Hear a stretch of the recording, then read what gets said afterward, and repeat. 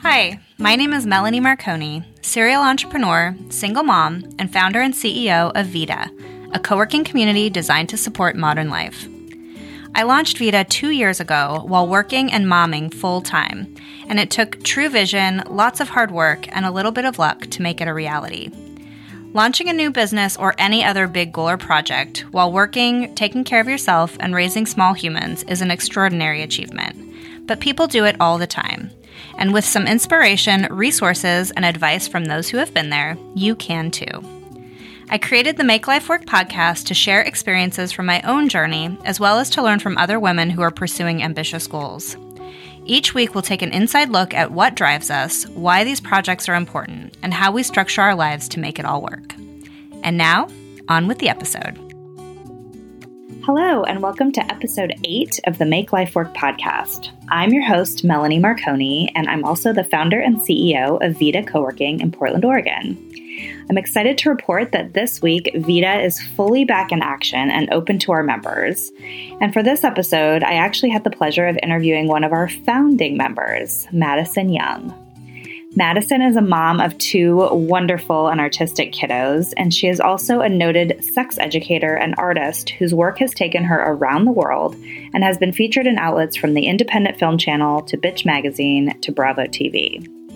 Her storytelling work touches every medium, from live theater to a memoir to children's books and a podcast, and her recent project, Submission Possible, takes viewers on a sex-positive trip around the globe, and it recently premiered on the streaming network Reverie TV. It's getting really rave reviews, which is great to see.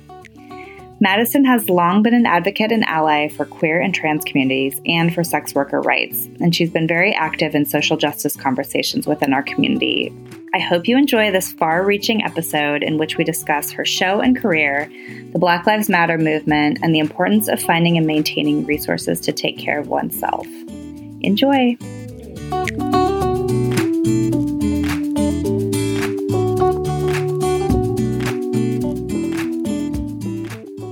Hello, everyone, and welcome to this episode of the Make Life Work podcast. Today, I am joined by Madison Young. She is a member here at Vita Co-working, and she is also a feminist filmmaker, sexual revolutionary, and host of Reverie TV's new series, Submission Possible. Welcome, Madison. Thanks for joining us. Thanks for having me. I'm happy to be here. I am too. I've been excited for you to be on the podcast actually for a long time because you are also an experienced podcaster with your series, Wash Your Mouth Out.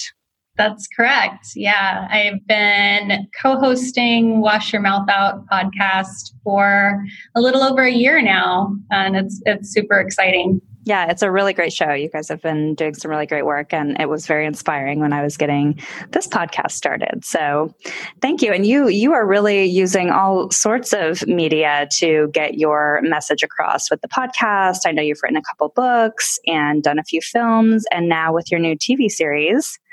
Why did you pick media to share your message? Tell us a little bit more about what you're doing. Let's see. I've always been a storyteller, and I knew very early on in my life that I wanted to tell stories and I wanted to hold space for other people to tell their stories and create representation for queer folks and marginalized communities to see themselves in the media, to hear their stories being told and have a place to tell their own stories. Wow. You've been telling stories almost your whole life then, it sounds like. How young were you when you really got this idea that that's what you wanted to do with your life?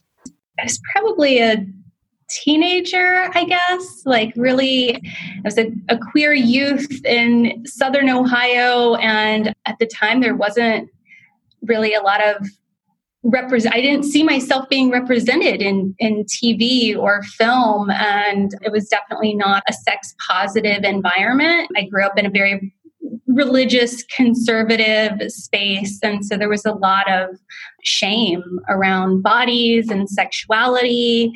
And that was really uncomfortable to sit in through my teenage years. And I knew in my heart that it was my purpose in life to go forth and to hold that space for other people to have a sense of belonging and to see themselves in the media. So I went to a performing arts high school, graduated, and went out to San Francisco at the age of 20 and started a performance art space and art gallery that was dedicated to promoting women and transgender artists.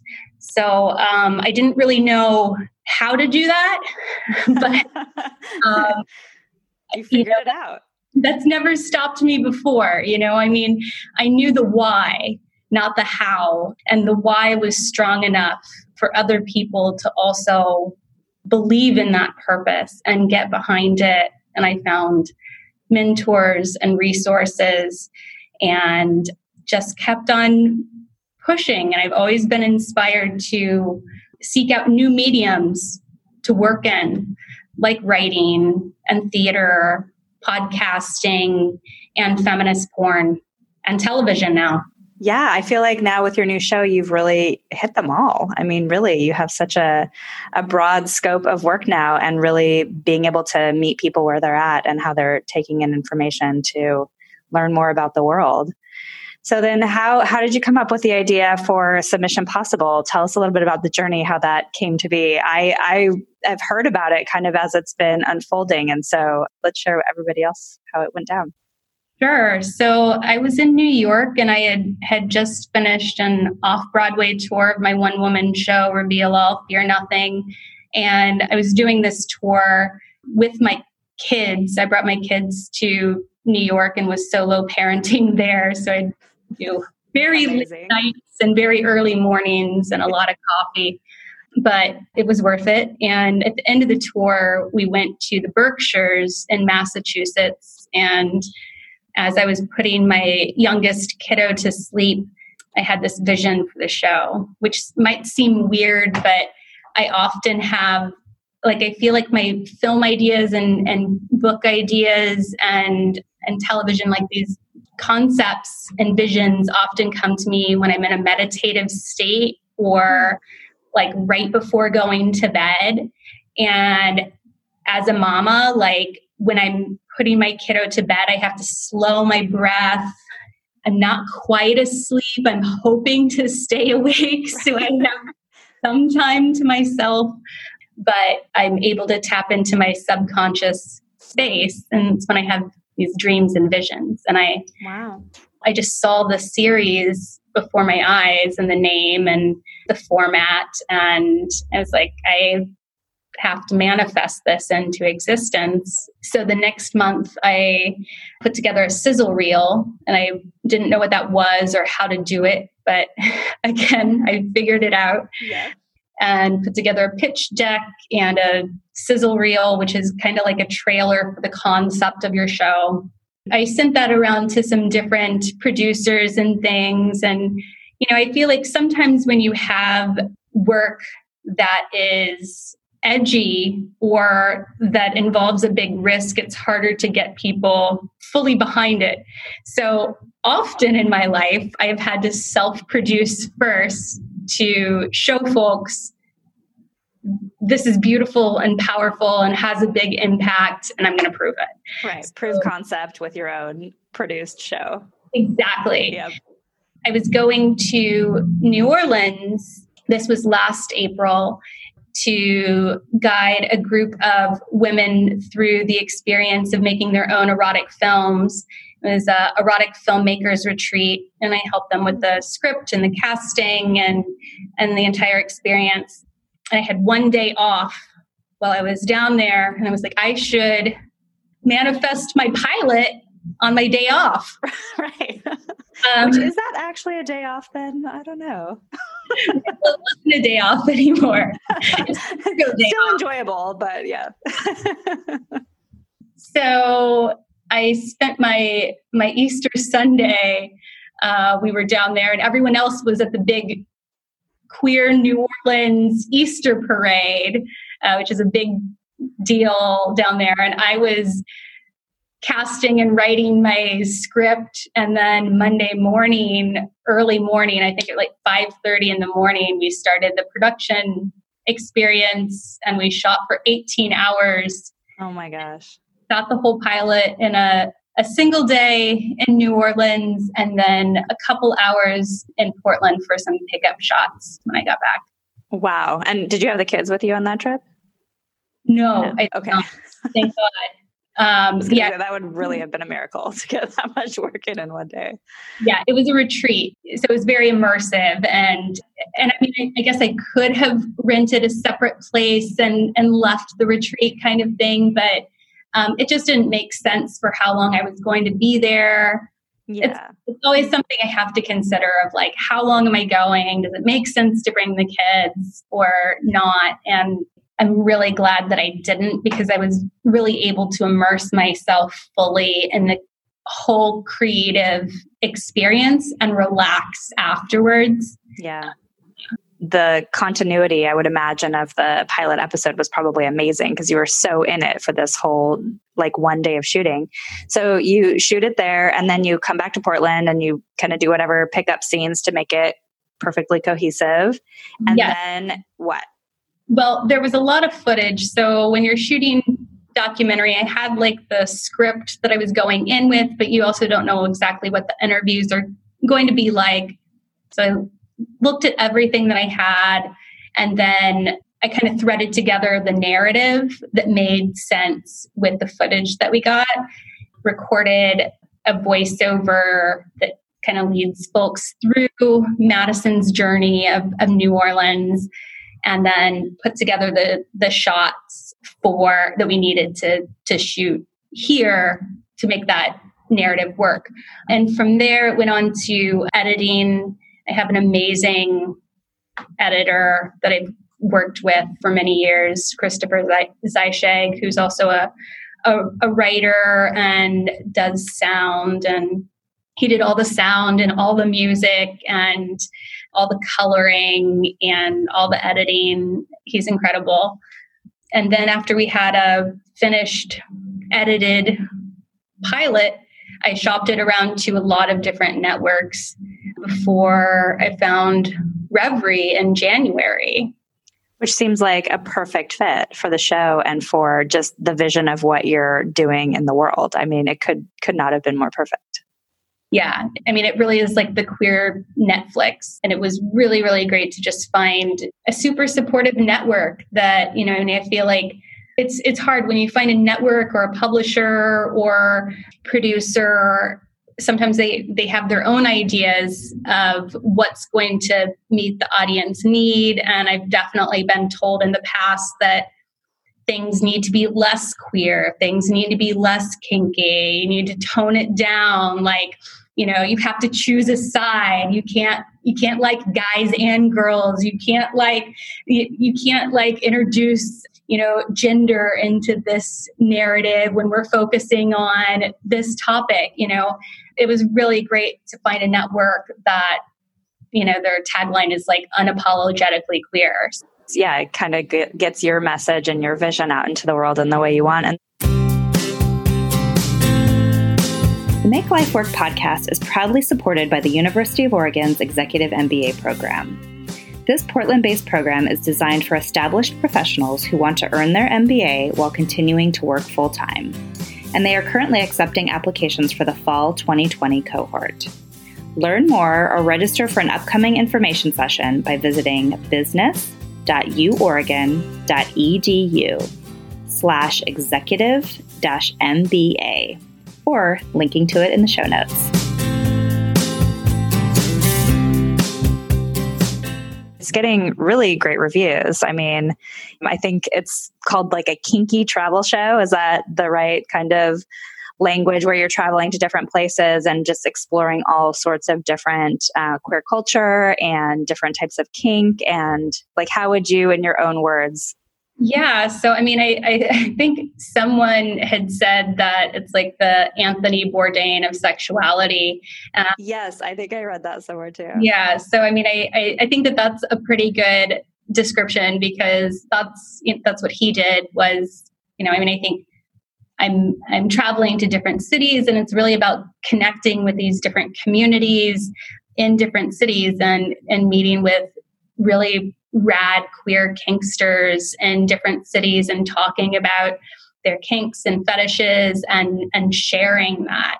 I've been on quite a few sexuality documentaries as the subject before, and often the way that they're played off is very much othering, in a way of like, they're a novice and they're coming in, and the fact that you like rope or you're submissive or that you're an ecosexual or whatever your kink is, that's kind of weird. Tell us about that, you know? And this isn't like that. It's like, hey, I'm from this part of the community. You're from this part of the community. Like, let's share stories. Let's get to know each other. Let's share skills, being honored to get to know the city and the community and these individuals. Right. In a very just kind of open and accepting, and this is normal life, and this is lives for many people, and let's learn more and check it out. And I think just with anything anymore, the more information you have, or just getting to know somebody personally, allows you to understand any topic in a better, more inclusive and accepting kind of way. And so what you're able to do on this show to open this up to the world is really, really quite amazing. So congratulations. Thank you. Yeah, that's definitely a big goal of it. I think, representation is so important for the queer community, but it's also important for everyone else to be able to see queer characters and queer individuals being represented authentically as who they are, because no matter what marginalized group it is, stigma and shame and dehumanizing of marginalized cultures, it's a catalyst for violence. And so, I'm very much working to help untangle that stigma to show the humanness of all of us. Wow, I love that. It's really beautiful work, and the way that you are able to dive into these topics and talk with people, whether it's on the podcast or on the series, or I know you have a children's book as well. The way that you're able to take in and really make it understandable and beautiful is really quite a talent. So I appreciate the work you're doing in the world. And I would imagine too that your work is changing quite a bit. I know you're just recently out of quarantine and you do a lot of traveling for your work to go shoot, the different types of media that you're doing. And I know that you have one project that's been on hold for quite some time now. So what does life look like for you now in the COVID era? I had all of the episodes completely mapped out of what cities I'd be flying to for this series. And it's definitely presented some constraints, to say the least. It is, even for folks that are located in LA and are shooting in LA, the idea of how to open production up safely, I think, is something that everyone is being very, very wary of, and above all, it's important to tell the stories, but we must tell them safely. So we're sorting out how to do that. The next episode that I'll be shooting, I'm hoping to shoot sometime in July, the latest early August, will be on quarantine. So how the queer and kink community is adapting to quarantine. And that will involve some I'll have a cinematographer I'm working with in Portland and a sound person, but it'll be a very minimal crew of basically 2 people. Someone will go in ahead of time and light it and leave, and then me and the guest. So keeping things as skeleton as possible, as far as a skeleton crew, very, very minimal skeleton crew.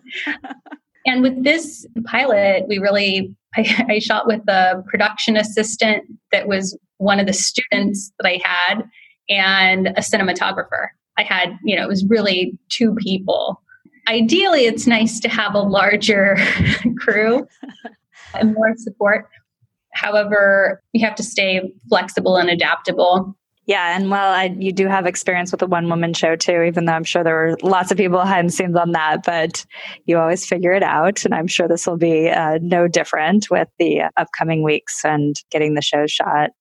And how about at home? You have 2 young kids, and I know you had a very elegant, perfectly scheduled life pre-COVID and had all of your things in place to be able to take care of yourself and your family life and your work life. And so how are you managing with all of that now? What does your new life schedule look like? I think overall we have done very well. Everyone's still alive. Everyone is still alive. It took me a good year to kind of come to terms doing a lot of therapy to even get to the point of asking for resources and seeking out resources for myself, like Vita as one of my resources, and adequate childcare and community. What things were really nourishing to me that I needed to thrive, and all of these expectations. I think we're both turning 40 this year, and I had many plans to do all of this exotic travel. I wanted to go to Bali. I wanted to run in a half marathon. I was like, I'm going to do all these things. Totally. And then, the universe sometimes has different challenges for us. So I've been doing a lot of internal work, at least up until about a month ago. I was really doing pretty good at journaling every day, meditating every day, working out every day. The last few weeks with the police brutality that has been happening and coming out and into light has been really, really emotionally challenging. And I've been doing a lot of work within the community with my kiddos' school in integrating an anti-bias, anti-racist curriculum and putting some calls to action to the administration there for change. And I think that that's important that we all in this time sort out how we can create change. Yeah. What is our platform? What is our skill set? And that it's not something that exists in some faraway bubble. This is something that exists within all of us. So how can we create that change within those communities that we're a part of? Yeah, I love that kind of way of looking at it, is that we all have a role in this. It's all in our society, and what are our individual strengths and what individual communities do we have that where we can actually affect change and take steps forward. And I think that's obviously been on everybody's minds, but I think in your role as a leader in your community and my role as a leader in the communities that I'm a part of, one that we share and overlap in Vita, it's just being thoughtful of making sure that there's a plan and there's action behind it and that it continues moving forward. Because my concern, and I know that it is yours too, is that there's a lot of energy around it right now, but this same exact need is still going to exist 9 months from now and 18 months from now. And how do we set things up to really make sure that we can maintain this in the long term? I think the idea about changing the curriculum and the school is really forward thinking, and we all have something to contribute to make change. Yeah, absolutely. It's a lifetime of work, really. And really my point of reference that I have is the work that I've done within the queer community and the transgender community and the sex worker rights. I've been working within those communities to create change for the last 20 years. And so much has changed. There have been many steps forward, but there are still, I still experience death threats. I have had rocks thrown at me. I have lost housing, sexual stigma and homophobia and transphobia. These things are very real and still very much exist. And it's a lifetime of work. And I'm also really examining how all of those things intersect with Black lives, because really it's the folks that started the queer liberation movement were queer, trans, Black, sex working individuals. Really? And those are the folks that are the most at risk, and often the names that get left out of the marches as well. So it's so important that there's been some protests and organizational work surrounding specifically Black trans lives and Black sex workers, and not forgetting those individuals. Right. Even further marginalized. Yes, it just feels like there's so much work to be done. And I feel like it mirrors also just what you're doing in your work as well, just like causing people to open their eyes and learn a little bit more and see what's happening and just get a better glimpse into who people are so that we can have a bit more tolerance and understanding and keep that messaging moving forward. I hope everybody can check out your show on Reverie. So it is a subscription service, right? But I know that there are times when it's more like a broadcast channel and people can tune in. I believe you can screen it for free right now. I think that it's both an app and a website. Oh yeah, I have seen it on Roku. If you go to reverie.tv, it has like all the places that it's available. I downloaded the app today as well. It's pretty cool to see it like in the new releases there, and you can screen it. I believe it's currently free, but they have a broadcasting aspect too. So at certain times it will be broadcasting, but it's always available on demand. Okay. And I'll be sure to put all these links in the show notes so people can easily find it. And if they want to learn more about you, where can they follow and find you? Yeah, you can go to madisonyoung.org, like orgasm.